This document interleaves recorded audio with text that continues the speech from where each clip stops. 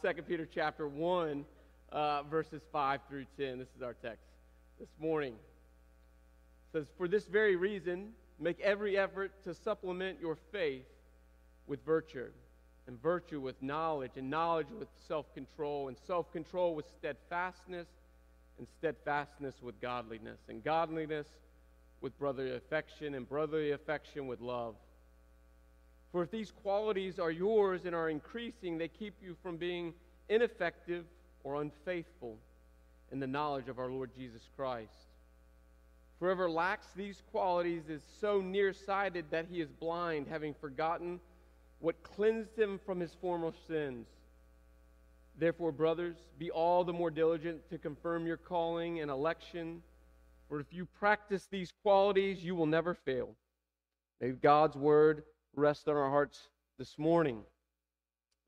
This morning, as we move from 1st, 2nd, and 3rd John into a new series, I debated all week where we would head. What would God have for us in this next season? And it just began to mull and pray to God over the last several weeks, and nothing came to me. And I was like, this is not good as a preacher when nothing good comes.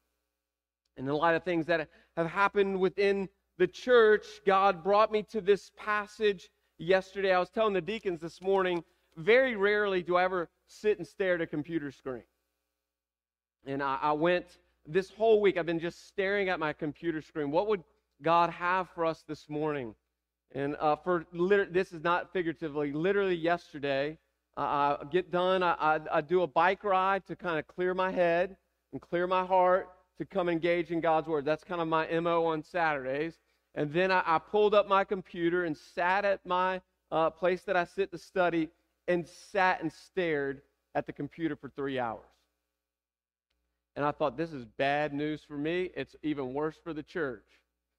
And then Jenny and I and our family had a dinner with some friends, and I thought, man, this is not good. Like, I've got to leave this place and go have dinner and come back. And by God's goodness and grace and kindness, about 20 minutes before we were supposed to start getting ready to go to dinner, this passage came to me. And it's one of the few times in my journey with the Lord that pretty much the Holy Spirit took over. And I feel like this message is for us in light of where we're at as a church this morning. And coming out of 1st and 2nd and 3rd John, we've been talking about these two things. Love God and love one another. And there's so many things that Satan, if he's going to attack one place. It's the unity of the body. He's going to attack the unity of the body, because if he can attack the unity of the body, then he can bring division. If he brings division, he brings discourse. If he brings discourse, he brings rupture. If he brings rupture, then we will leave each other. And Peter is going to say to us this morning, there's a way that we don't have to do that. There's a way that we can keep the body unified. So just for a few moments, I want us to pause, and I want you to ask yourself this question. Am I bringing unity to the body, or am I bringing division to the body? There is no neutral to the body. There is no, there's no on this shifter in a car, there's no neutral. You don't sit in neutral. You're either moving towards unity or you're moving away from unity. That's our only options. You'll see that throughout Scripture. And Peter's going to address that for us this morning. Let's just pause, and I'm going to pray, and then we're going to go together to see this. Maybe in your Bibles it talks about the confirming or the calling of your election. What this passage is about is, what is it in our lives that is displaying our salvation? What Christ has done for us. It's always going to be amongst the body. Let's just pause and ask ourselves that question, that the Holy Spirit would say to us, am I bringing unity, or am I bringing division?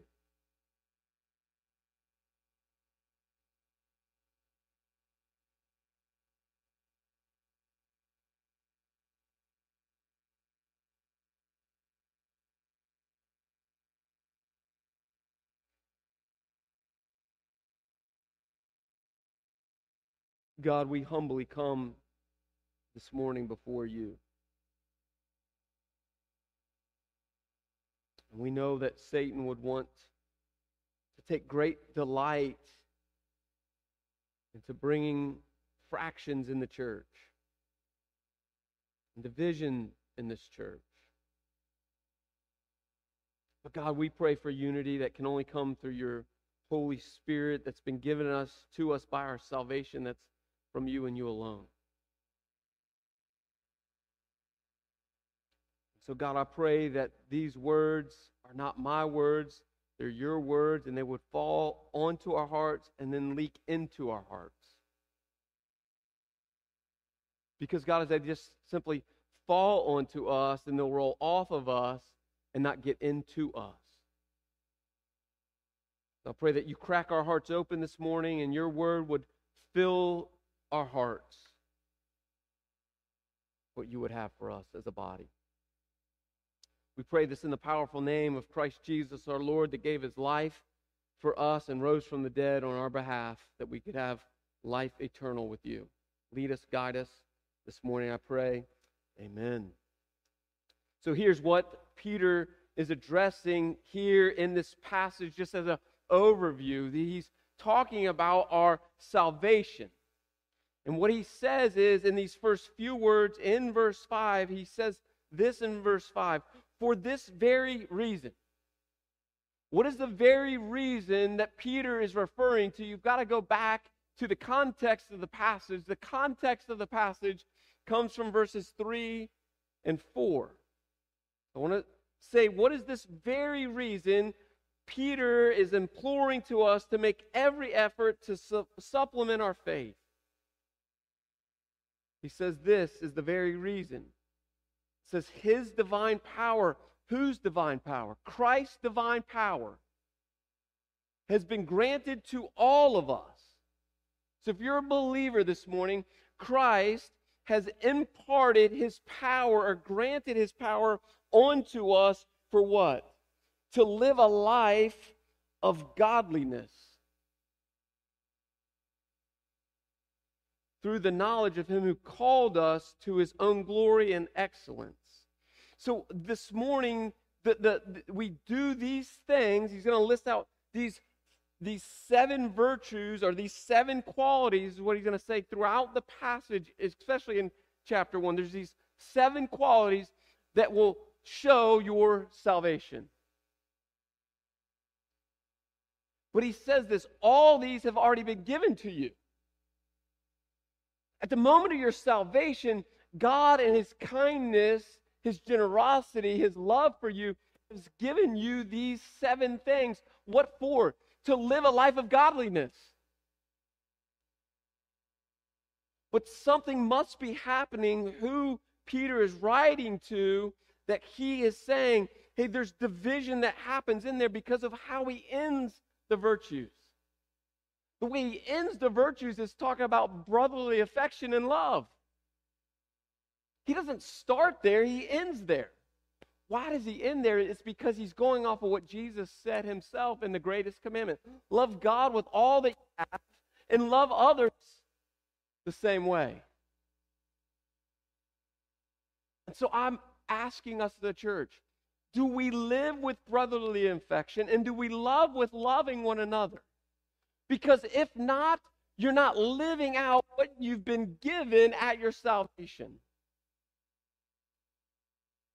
His divine power has been granted to all of us things that pertain to life and godliness through the knowledge of him who has called us to his own glory and excellence, by which he granted us his precious and very great promises, that through them, those gifts and those promises, you may be what? Partakers in his divine nature. So God in his kindness through your salvation has given you Christ's divine nature. So then we got to ask the question, am I becoming more like Christ or less like Christ? Because God's promise is that he's been given me these things so that I'd be just like him. I have the divine nature in me. And then Peter says this, and this is where we're going to camp out the next few moments. For this very reason. What's the very reason? A life of godliness. Are you living? Am I living? Is this church as a body living a life of godliness today? For this very reason, make every effort to supplement your faith. Now, Peter says, hey, you've been given this thing called faith. Remember what Paul says in Ephesians chapter 2 about faith. For by grace you have been saved through what? Faith. And it is not of your own doing. It is a gift from God. What is the gift from God? The gift from God is not just the grace, but the gift of God is your faith. You didn't wake up one morning like, man, I got faith. No, God in His sovereignty, His goodness to you, gave you this faith. And you woke up to it. But He's the one that awoke in your hearts to this faith that He gave to you. And now He says, do something with the faith that I gave you. He's saying, I've given you a gift. I want you to do something with the gift. It wouldn't be a gift if you just left it on your lamps, your bedside. Anyone ever gotten a gift and they put it in the closet? I have a lot. Therefore, I don't really treasure the gift that's been given to me. But God's saying, I gave you this gift. I want you to do something with the gift I gave you. And now He's saying, this is what I want you to do with the gift that I gave you. Supplement it with these 7 things. He says now, for this is the very reason, make every effort, do everything you can to supplement your faith. So you've got the faith, but the rest come from you. The rest is up to us. The gift has been freely given. Now He's saying, with this gift, I want you to do these 7 things. What are the 7 things that Peter says we are to do with our faith? He says virtue, knowledge, self-control, steadfastness, godliness, brotherly affection, and love. So what are those 7 things? Let's start with the first one. He says, I want you to take this faith, I want you to supplement it with virtue. What is virtue? Virtue simply means this, to have excellent character. It means to have integrity. Do you and do I supplement my faith with integrity? If I have faith and no virtue, I probably don't have faith. Because if God's given me this faith, then it ought to produce in me virtue. It ought to produce in me an excellent character. So do you and I, as you sit here this morning, can you say with boldness, yes, I'm striving for excellent character? Not only that, he says this, I want you to take this faith with excellent character, and then I want you to add to it some knowledge. So think about this as a recipe. Peter's going to say, keep adding to this bowl of salad. You start with lettuce. That's not been given to you. That's your faith. Now add some things into that salad bowl. The first thing he says, I want you to add some character. Now he says, I want you to add what? Knowledge. What does knowledge mean? It means seeking to know. It doesn't simply mean I know. It means this ongoing, I want to seek to know. But what is the know that Peter's asking us to keep seeking? The knowledge of God. So is your daily practice, you have this excellent character, but you really want to know the things of God? Like, you really want to know God? Because He's going to tell us when we really get to know God, something's going to change in our life. So do you have excellent character? Are you seeking the things of God today? And then he says this, not only that, I want you to what? Have self-control. That word self-control means to master things. Are you mastering your lips and what comes out of your lips? Gossip. And are you a gossip or are you an encourager? Are you a slanderer or are you uplifting? Do you want to speak the truth or do you want to speak lies?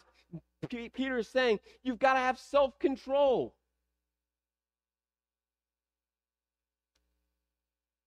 The writer of Proverbs says, out of our lips can come life or come death.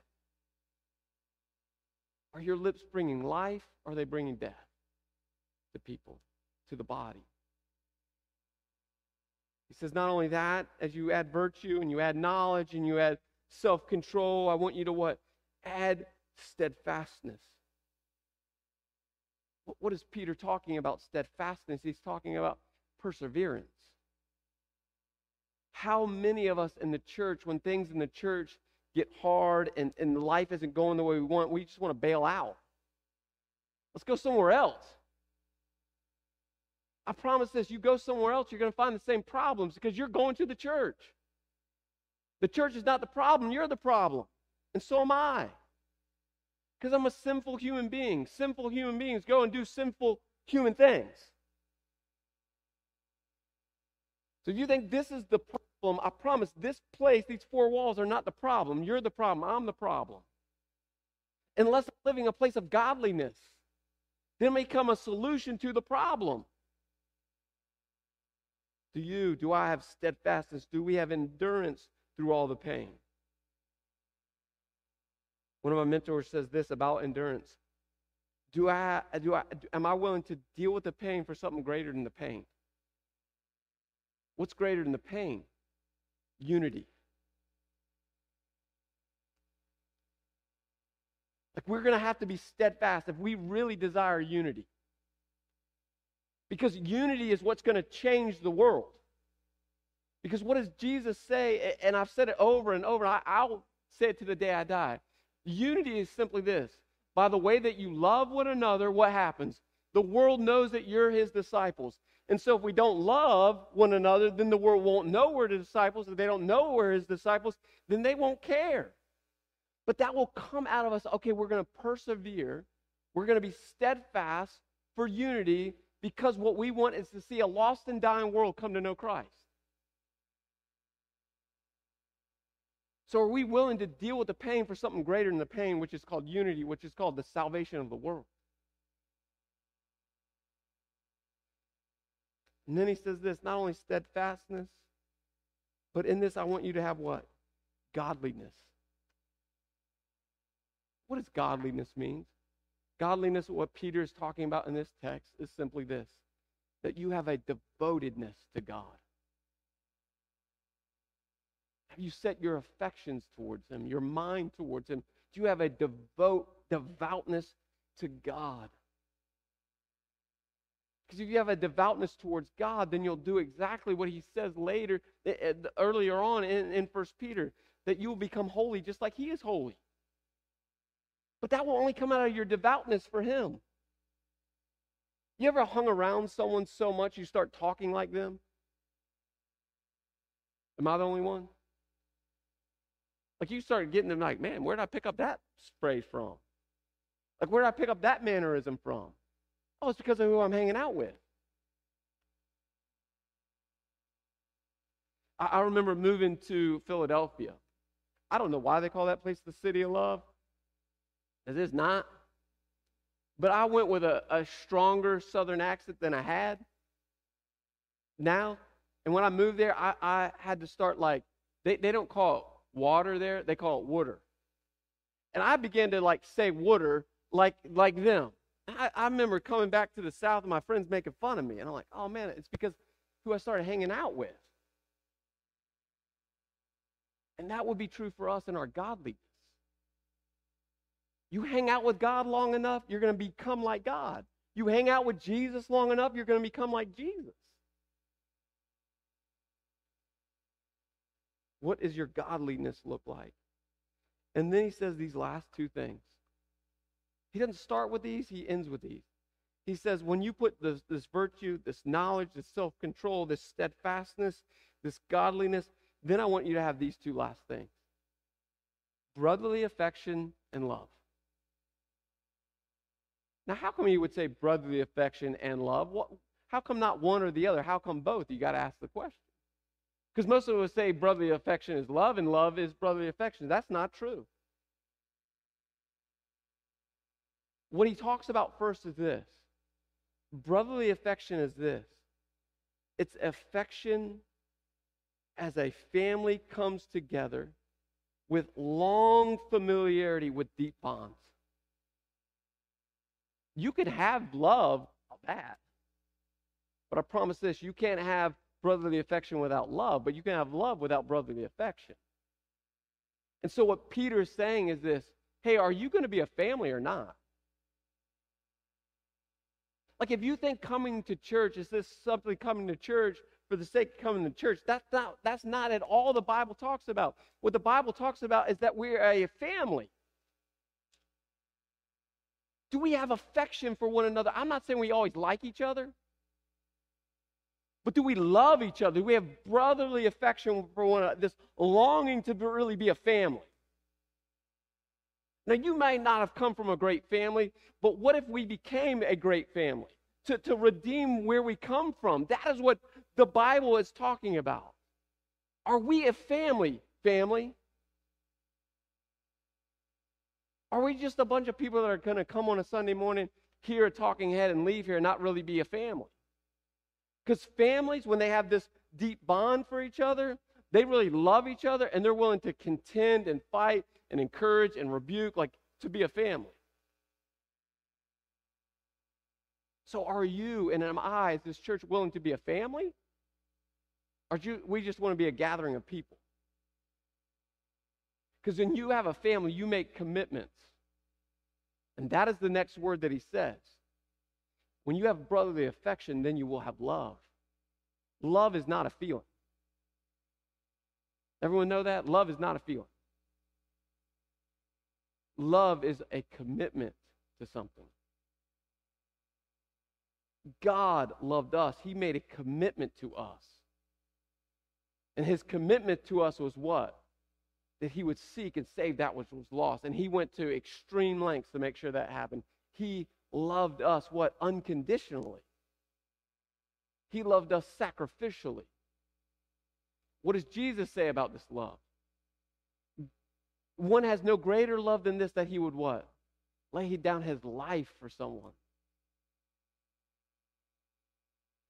Do we have that kind of brotherly affection that loves each other, that's willing to lay our lives down for one another? I promise this, if you begin to have that love, that brotherly affection, then the gossip will stop. The criticism will stop. The pointing of fingers will stop. Because it's like, I love you too much to do that. I love you more than myself is what Paul says we ought to do.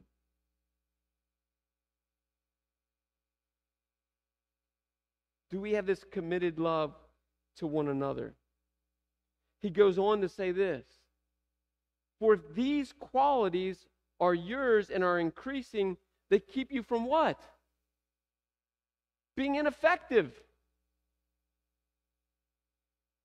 Maybe the reason we're ineffective as a church of reaching the lost is because these 7 qualities don't really exist in our church.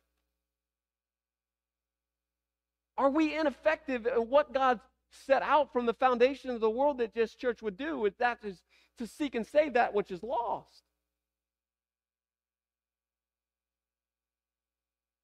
He says, because if these qualities are in you and you live these qualities out and they're increasing in you, they keep you from being ineffective and unfaithful in what? The knowledge of God. The knowledge of our Lord Jesus Christ. And then he says this: maybe this is the reason that these qualities lack in you, is because you are so nearsighted that you're blind.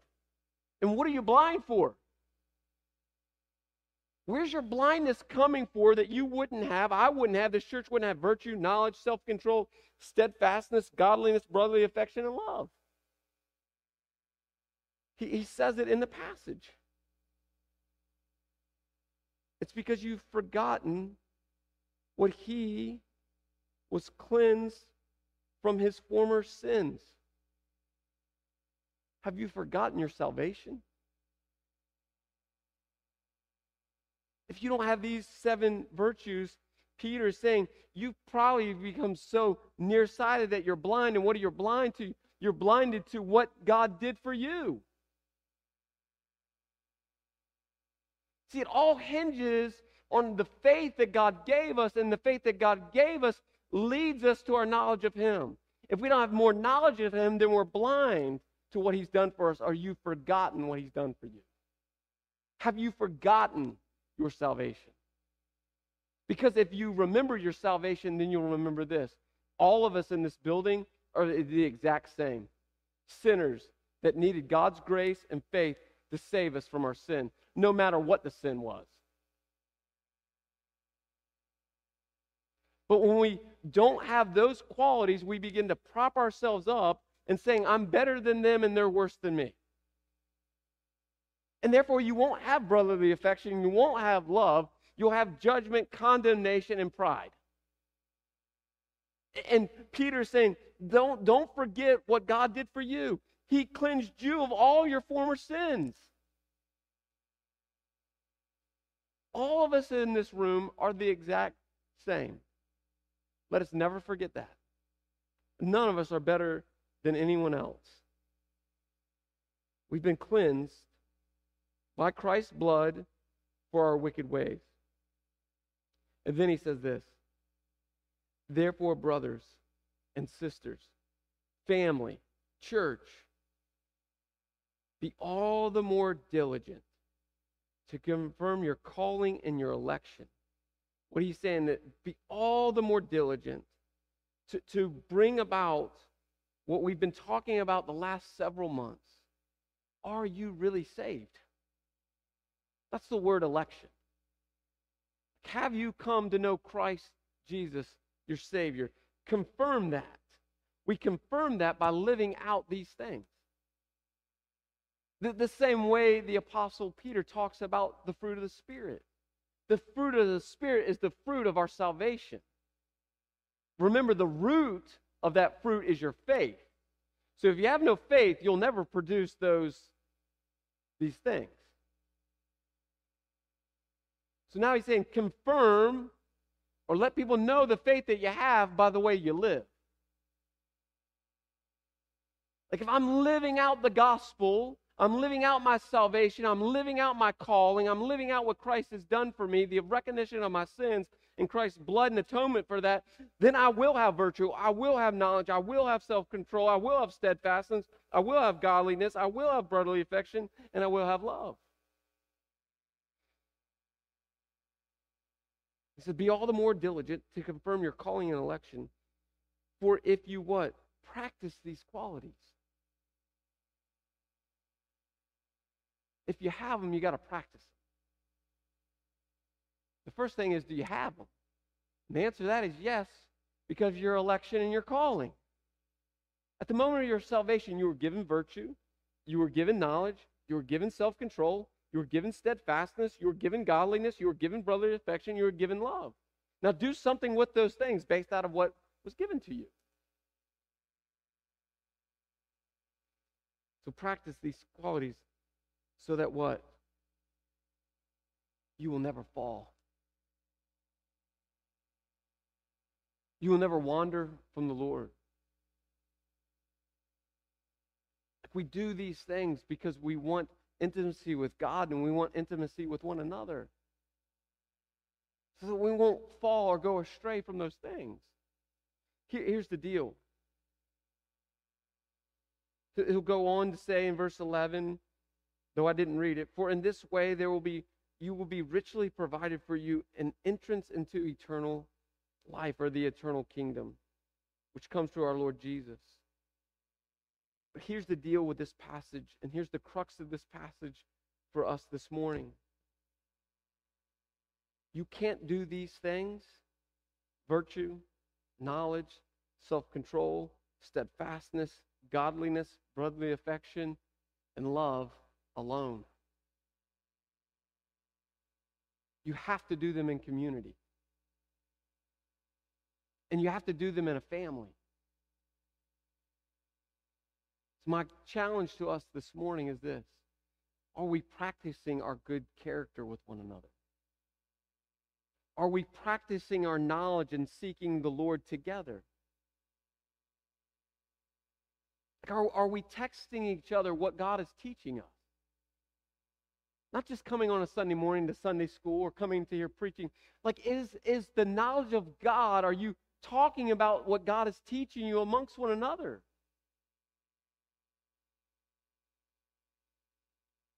Are you practicing self-control with one another? Are we practicing godliness and devotion to God together? And then the most important two, in my opinion, are this. Are we practicing brotherly affection? Are we, church, developing deep bonds with one another? Like, it ought to hurt when someone from our midst leaves us. We ought to feel the pain of that. We ought to weep for that. We ought to cry for that. Because there's such this bond that we have for one another. And then do we have a love for one another, a true commitment to one another? Are we committed to helping one another to become more godly?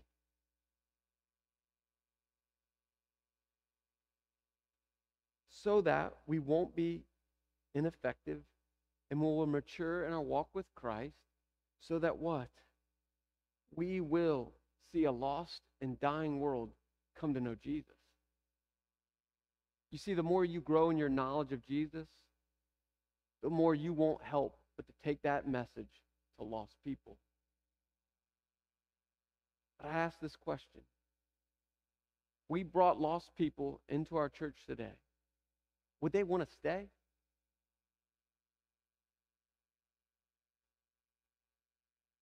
Would they feel the unity in this body? Would there be something that would compel them to say, I want the bond that they have? I want that family that they are experiencing. I need that for my life. See, that's what the church is about. The church is not about a talking head on a Sunday morning to preach to you. That is pointless. Unless it's developing a bond and love for God and one another. Is that true for us, church, this morning? Let me pray as Ben comes back.